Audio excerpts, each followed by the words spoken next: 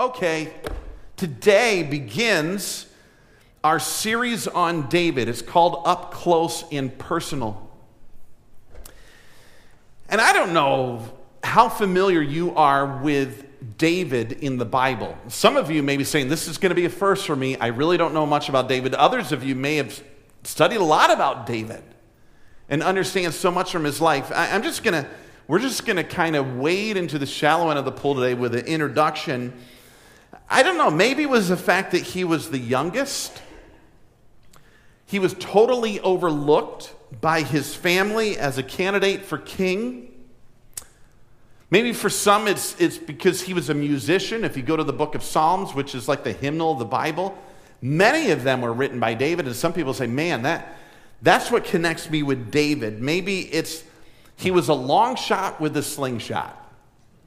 You know, maybe that is what connects with you. Maybe it's the fact that he refused to kill this insane king of Saul, even though Saul was hunting him down, because David feared God. Maybe it's his authenticity and humanity when he danced before the ark of the Lord and didn't care what anyone thought about him. And I'm not sure what it is for you, but somehow, some way, we connect with this man. He's one of the most loved men in the entire Bible. He was emotional, he was musical, he was poetic, he was hunted, he was applauded, he was extremely human, and he was forgiven. I think we all can relate with David, and so many things await us over the next few months as we work through this character of Scripture. I just can't wait to get into it, so let's just do it. Grab your copy of the Scriptures, whether it's in a paper cover or whether it is through digital, online, or your phone or your tablet or whatever it is. But let's work through this 1 Samuel 15. 1 Samuel 15. When we start and we see first truths about someone, they're always significant, and the Bible wants us to take note of them. So here we are. We're going to start at the Bible's beginning account of David, and with firsts being important, they reveal a lot about the situation. It says you're on your way to chapter 15, and then we're going to put the car in park in chapter 16 of 1 Samuel. I want to tell you a couple things. So here's where we come on the scene. Saul is the current king of Israel in chapter 15. David is an unknown. People have no idea who this kid is at this point in the game. Saul's the king. Saul was beast. He was 30 years old when he became king over Israel. He reigned for 42 years. This guy was a focal point. The scriptures tell us he was handsome. He was tall. He was a warrior. And so when people looked at Saul, he was what they would say, this guy is king material. And as for kings, he had all the bells and whistles. He gave the persona to Israel. He was the man. And here's something else. He had a downfall, though, and it's chronicled throughout chapter 15. His downfall was when he feared people more than God. He disobeyed God. God had specific commands for him. When they took over the Amalekites, God said, I want you to destroy all the Amalekites. Don't leave anyone, and all their possessions, I want them destroyed. Don't keep any of them. Well, Saul listened to his men, and he did something different. Look at this verse.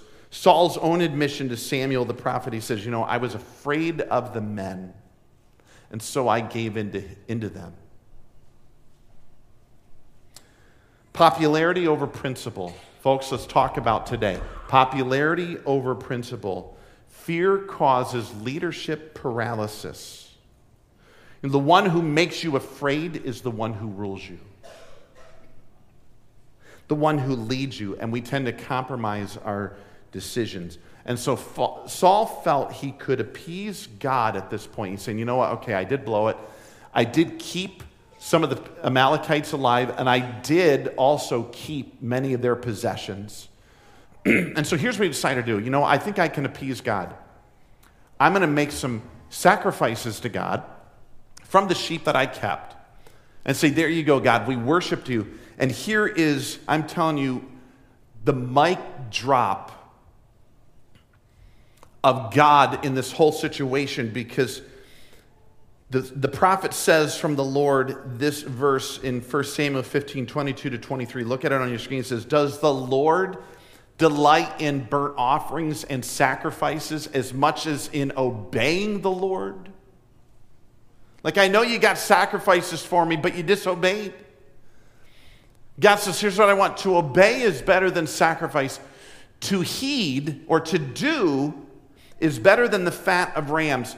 And then he gives this tremendous statement. He says, because rebellion, doing your own thing, is like the sin of witchcraft, like divination, and arrogance is like idolatry. Because you know, when we say, hey, I'm doing my own thing, I'm going to do it this way, I know God said this, I'm doing this, God just comes out and says, you know what, that's idolatry. And guess who the idol is? It's us. God, it's me over you. It's my thoughts over yours. It's my way over yours. It's my preferences over what you've instructed. And ultimately, God says, let's just not sugarcoat it. That's idolatry. You're God. You make the call. And he just said it right to Saul. He says, yo, this is what I want. I want obedience. I don't want sheep. I want you. I don't want your outward display of religion. I want your heart. I want your loyalty. I want your affection. And then God just said, you know, okay, I've rejected you. Saul, I've rejected you. And God did that. He was about to anoint a new king over Israel. And all of Saul's attempts to turn around at this point, God voiced his displeasure. And he says, Saul, I'm just going to have to replace you. And he said it through Samuel. It was hard for Samuel to tell him that, but he did. God was going to let Saul go, and it caused intense grief and sorrow. So here's the big question. Who is God going to choose over Saul? The tall, handsome warrior of Saul. Who would God choose? Would it be someone more handsome, bigger, stronger, maybe with more military experience? Who would this end up being? Well, God takes Samuel on a little journey. This prophet, he takes him to see whom God has chosen. So if you're there now in 1 Samuel 16, here's where we're looking. Verses 1 to 3. Follow along. This is fantastic. The Lord said to Samuel, how long will you mourn for Saul? Since I've rejected him as king over Israel, it says, fill your horn with oil and be on your way. I'm sending you to Jesse of Bethlehem. I've chosen one of his sons to be king. And Samuel said, how can I go? If Saul hears about it, he'll kill me. And the Lord said, take a heifer with you and say, I've come to sacrifice to the Lord. And invite Jesse to this sacrifice, and I will show you what to do. You're to anoint for me the one I will indicate. So here we're going to find out a little bit about this journey of Samuel and the selection ultimately of David and all of this. So first I want to show you, he says, I want you to go to Jesse of Bethlehem. Jesse of Bethlehem. So let's just talk about the place, because this is just not what people would think. The place, Bethlehem, was small. Now, we've got this notion. I'm not sure what your notion is, but I think if you're like me, we have this notion that Bethlehem was a big deal. You know, we sing the Christmas songs about Bethlehem. Some of you have already started Christmas music. I'm here to tell you, stop that. You're going to ruin our good weather, okay? Stop it. But we hear about Bethlehem and you think, wow, this is so popular. Let me just tell you, Jesus put Bethlehem on the map. It was a nothing. It was tiny. You know, where it was happening was Jerusalem. Jerusalem had the entertainment. They had the markets. They had all the consumerism. Jerusalem was the place to be. Bethlehem, you know what they had? They had barley fields.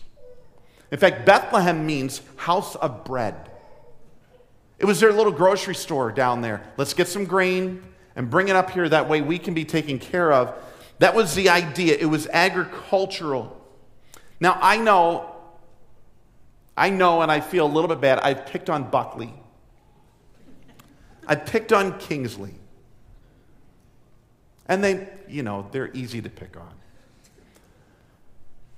They may actually be pretty good compared to the climate of Bethlehem back in this day. We think of them as way out there, disconnected. We love you, Buckley and Kingsley people. We really do. We think, wow, they're not the city. They're not necessarily where it all they don't have the big stores. That's Bethlehem. That's where God went. I think that's one reason why we connect with him. Why we connect with David. Small town guy. Not a big city guy. I grew up in a little town called Savannah, New York. Town of 500. And I look at this guy and think, that's cool.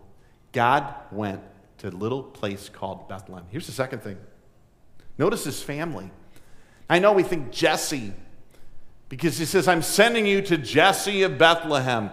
Now, Jesse is known because of who came before him and who came after him, but not because of him. So I'm sending you to Jesse. So when God told Samuel, I want you to go to Jesse's place in Bethlehem, there isn't any notion of popularity. There isn't any recognition in that command. Jesse was not necessarily a popular individual. Jesse had no name for himself at this point. The only reason why we know about this guy is because some of the folks before. So let me just share with you who all this is. Jesse's grandma, look at this is the genealogy of Jesus in Matthew 1, 5-6, and he tells us who Jesse is. So it says, Salmon, the father of Boaz, whose mother was Rahab. Now, let's just make sure we're all in the same room here on this. Rahab was what before God found her? Rahab was she was a prostitute. So Salmon, the father of Boaz, whose mother was Rahab. Boaz, the father of Obed, whose mother was Ruth. I'm not sure if you're connected on who Ruth was. Maybe this is new to some of you. She wasn't Jewish. She was a Moabitess. And so in this day, it all was about your lineage. What line are you in Israel? Oh, I'm in the line of Levi. I'm in the line of Aaron. I'm, all these different lines. Well, Jesse's background, his mom was a Moabitess, former pagan worshiping foreigner, and his grandma was that. His great grandma was a prostitute. Like, this is not necessarily the lineage. When someone says Samuel will go to Jesse's house, like, what?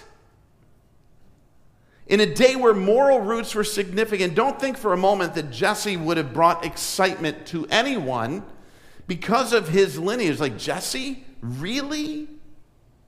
And then here's the last thing I want to mention. Then there's David. Now, the boy David was the lowest on the totem pole because after they go through all of the discussion, they go through all of the 7 sons, and they're like, isn't there anyone else? And they're like, oh yeah, he is tending the sheep. They're still the youngest, but he's out there. Let's just begin to fill in the last of the blanks here about this no-name town from questionable background, and now he's the baby. Can we just hear it for the babies in the family this morning? How many are babies? Oh, God bless you. I am too. Babies are the best. Amen? Amen. Okay. At least my mother hopefully said that if she's watching online. Babies are the best. But here's the youngest. I know we say that today, babies are the best. Let me just tell you, back then, babies were not the best. Babies were the lowest. The best was the firstborn. That's where most of the inheritance went. That's where most of the esteem went. That's where most of the transaction went. And then if you got 7 brothers, here you are on the very end of the line, the baby. Who would consider the baby? And obviously they didn't, because when all the rest of the brothers are being lined up for King Me, David isn't even in the room. He's out tending the sheep. He was doing the most menial thing that servants do. In fact, just, imagine this. Imagine your siblings being interviewed for the CEO of Apple, and you're asked to stay home and babysit the cats. That's what's going on. He wasn't considered in the least for this position. And that was by the people closest to him. And so for whatever things David may have had going for him, the text does say he had good appearance, he was handsome. It mentions he was ruddy, meaning either reddish hair or he was reddened from the strong Middle Eastern sun. He did not have it over his brothers. They were bigger, they were bolder, they were more handsome, they were first in line, and so that's why we're talking about this series up close and personal. Because, friends, God personally, listen to this, God personally knew David up close. Even though he was overlooked, even though he was out in the pasture, even though he didn't have all the glitz and glamour and the height and the build, God knew him up close and personal and selected him. And in this, we're going to learn some of the biggest lessons, because we live in a day of surface. We live in a day of image. We live in a day of appearance. And there's such a deceptive nature to appearance. It's not always as we would think it is. Saul, this whole book is going to deal with our appearances and with the superficial. Saul was handsome. He was tall. He was dark. He was great as a soldier. That's what it all looked like. David's brothers were taller, bolder, trained for the job. These guys were military grade. Here's another one about appearances. Goliath. Goliath was huge. And he had the armor. He looked invincible. That's what the appearance was. He was the one every Israelite, including Saul, the king, cowered under. Here's another appearance that came into this story that we're going to come to play here in a bit. Bathsheba. The surface, the appearance. Everyone gets caught up in the surface. What we can see. We all do. Our whole culture does.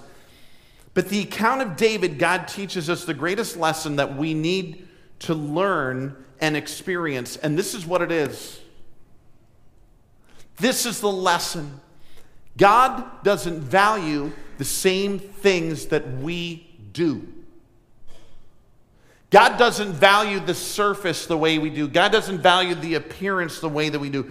God isn't duped by the outward. He doesn't say things from a surface level and say, wow, that must be how it truly is. Here's the lesson.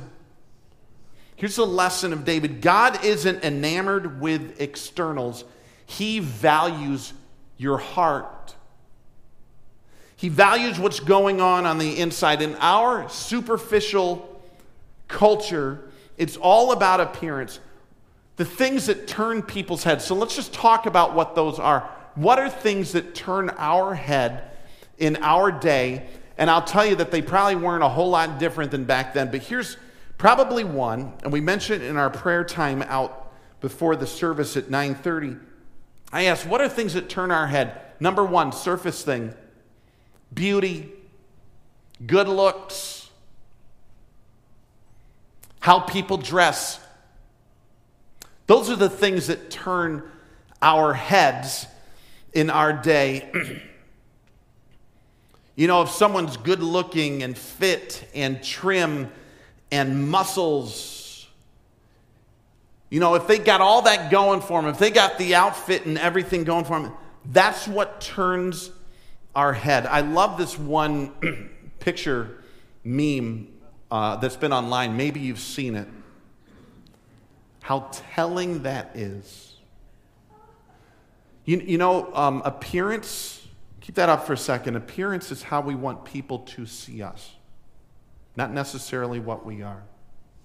Can I add another appearance thing on this? Facebook, Instagram. I think we all know the real name of Facebook. It's Fakebook. It's how I want people to see me. Well, look how great I am. Look how great the family is. Look how awesome everything is. We put up an image. We put up a surface. And on the back side of that, what's really going on the inside? Let me get into a couple other things. Here's some other things that turn our head that we assess people's value based upon. We assess people's value based upon their possessions. Their possessions, like, you know, wow, that's an awesome car. Man, their house is incredible. Look at all the things they have. They've got the iPhone 30. And I'm still on the flip phone. And our value goes up and down based upon those toys. Then there's talent and ability. This is another thing. Wow, they're incredible. Whether by their sports, or whether by their singing, or whether by their speaking, or whether by their leadership as we see it, or whether, you know, how they work in their area, their sphere.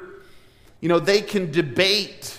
They can play an instrument. They can do all of these things. Their talent and their ability. And we look at the surface and say, they're just awesome. Incredible. Then there's intellect and education. You know, oh, they're so smart. They know so much. They can reason. They can debate. They can argue. They just seem to know it all. They have all the answers to all the questions. They know all the Bible trivia. And I don't know all that stuff. You know, they have all the training. And we look at that. Then we look at popularity and position. They've got the job title. They're always promoted. They hang with the cool cats. And we look at people today. And these are the things that oftentimes drive our perceptions, and they shape what we think about them. They shape how we value them. And we think that must be reflective of who they are before God. That must be indicative of how God views them, because it's the way that I view them. And this is the thing that Samuel was dealing with when he started the selection for King Me. Because look at that, look at the verses as he's starting to work through this, and he walks up in Jesse's house, and he says, okay, let's figure it out. As he walks in, there's this guy, Eliab. He's the firstborn son. This guy's a tank. Look at verses 6 and 7 of 1 Samuel 16. So when they arrived, Samuel saw Eliab and thought, look, you know, all that he saw, this guy's big. This guy's handsome. This guy's military grade. And so he saw from his eyes, and he thought this: Surely the Lord's anointed stands here before the Lord. This has got to be the guy. Wow. Slam dunk. Just look at him. This guy's got it all going on. And I'm telling you, verse 7, God just levels the whole thing.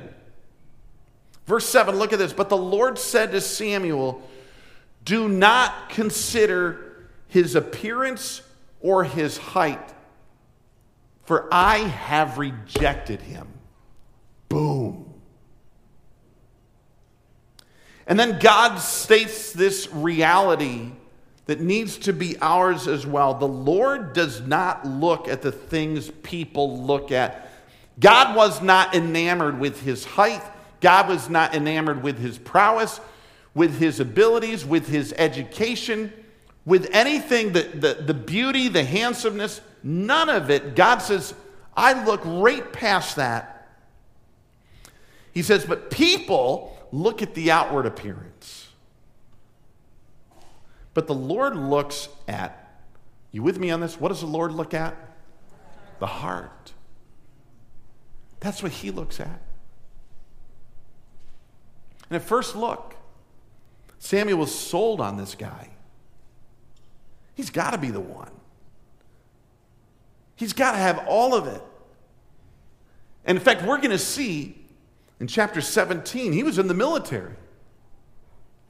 Like he was out there when Goliath was on the field. He's trained.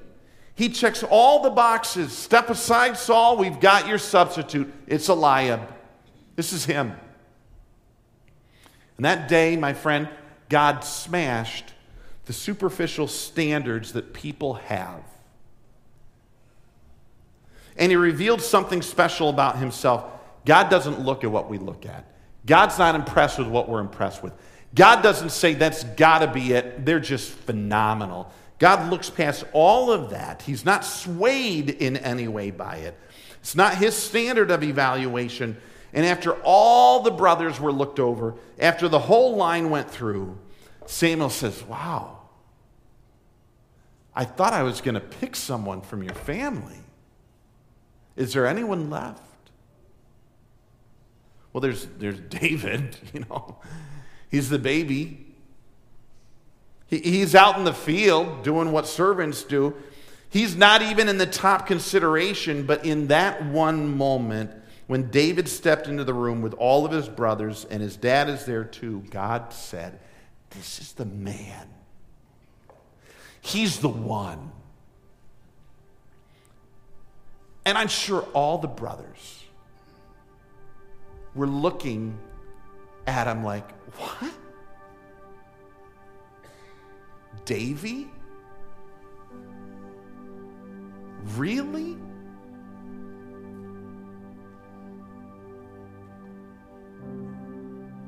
Doesn't God see what we see in these other guys? The baby? The one we give all the grunt work to? Like, I don't want to do it. Hey, David, you do it.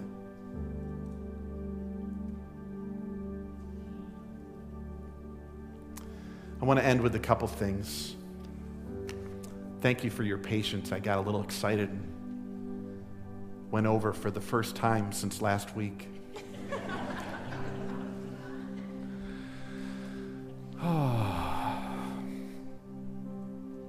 But this is so important. We need to take time on it, because this is the heart of the matter.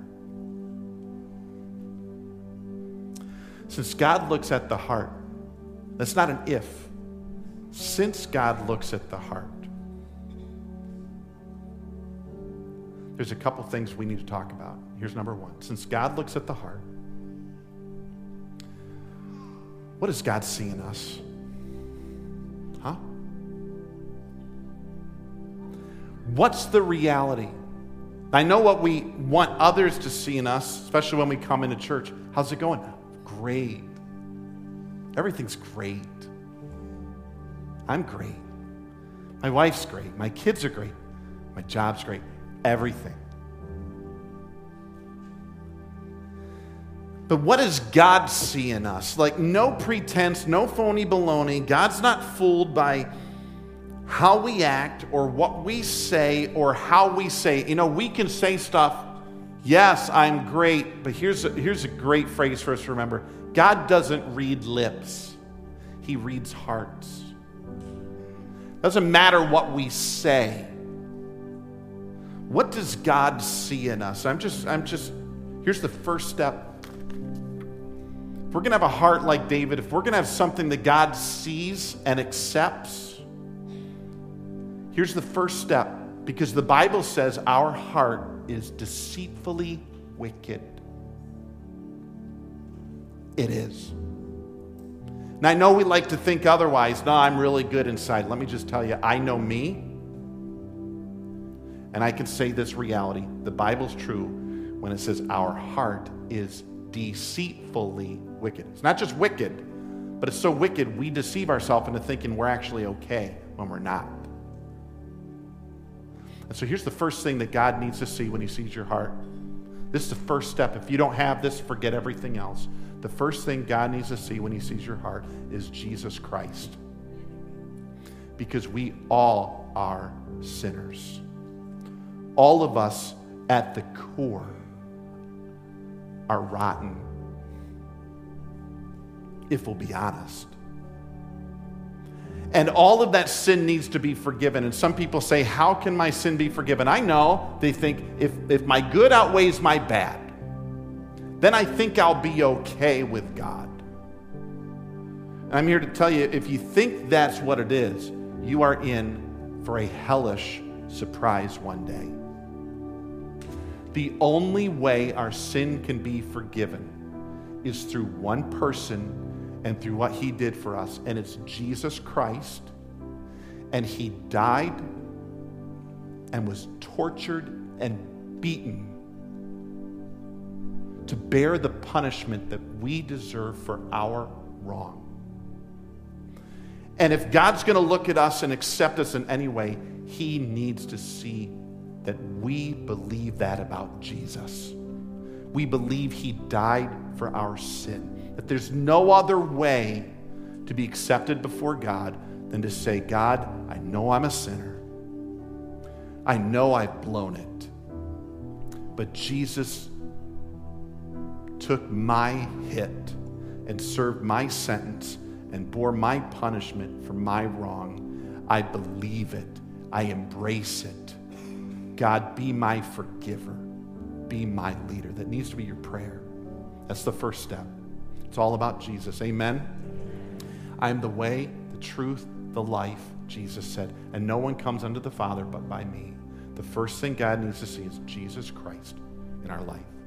That we believe he's our forgiver and leader by what he did on the cross. Here's the second question I want to ask. Not only what does he see in us, what do we emphasize the most? Can we just recalibrate everything this morning? Can we be our GPS and say recalculating?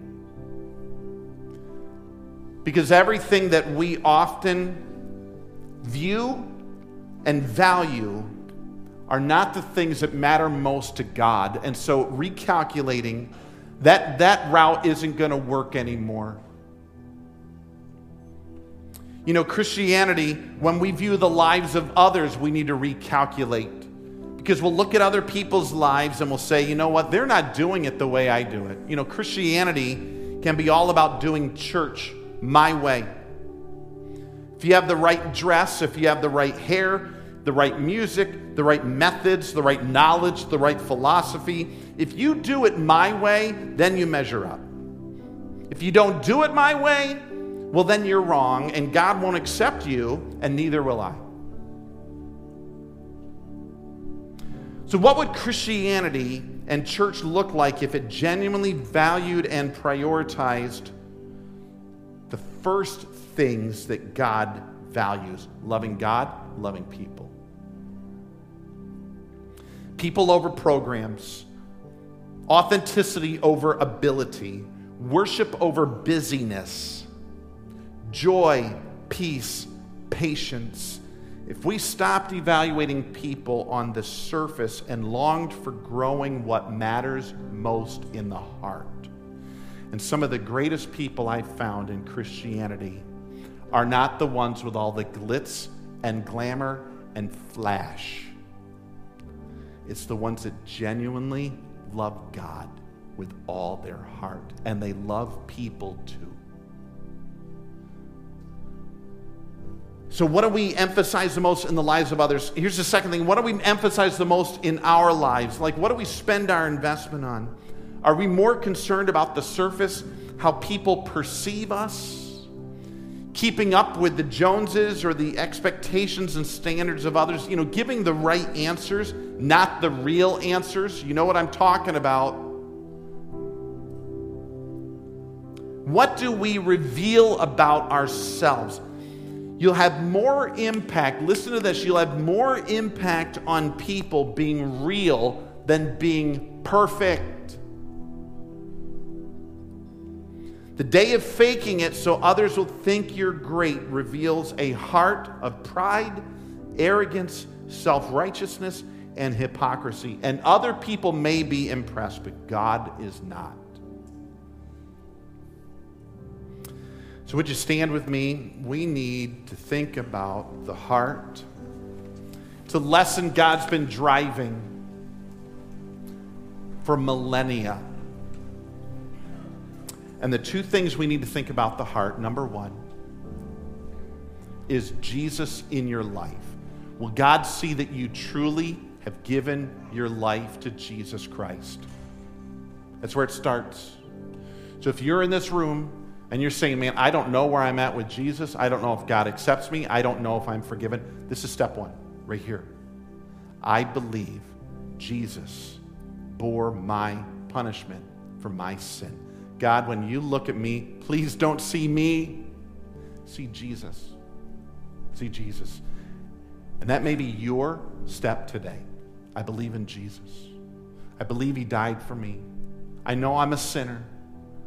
I need his forgiveness. Talk to him about that in a moment. And number two, the second thing, think about a heart word. I'm going to give them to you. Here's some heart words. These are things that God sees. Think about which heart word connects with you and something you need to focus on this week. Here's some heart words. Humility. Love. Selflessness. Patience. Purity. I love the word in our prayer time this morning, innocence. Oh my. Encouragement, gentleness, others-minded, self-control. Those are heart words. Those are what God looks for, not the flash, the heart. I'm going to give you 20 seconds. And I want you to do some business with God right now, right where you're at, in your heart, to believe in Jesus. And think about a heart word that you know may be different on the inside than what you'd like to portray on the out. And say, God, you see it for what it is. Forgive me. And let's work on it this week. Would you pray to God right now in the silence? Go ahead.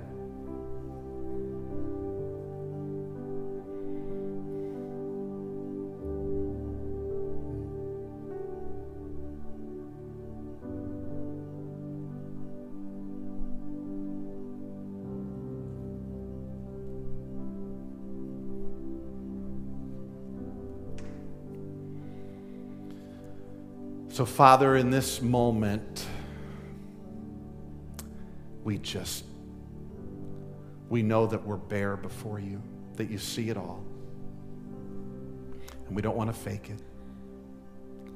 God, change our hearts. Make it to be like the heart of Jesus. God, strip from us pretense. Help us to recalculate what truly matters most. Because, God, we want you to see us. No matter what others say, we want you to see us right, pure, with Jesus in our life. Change us. Thank you for our time this morning, Lord. May it not just end here. Take it with us. Grow us. Bring it to our remembrance. Change our heart. We pray this together in the name of Jesus. We all said, amen, amen.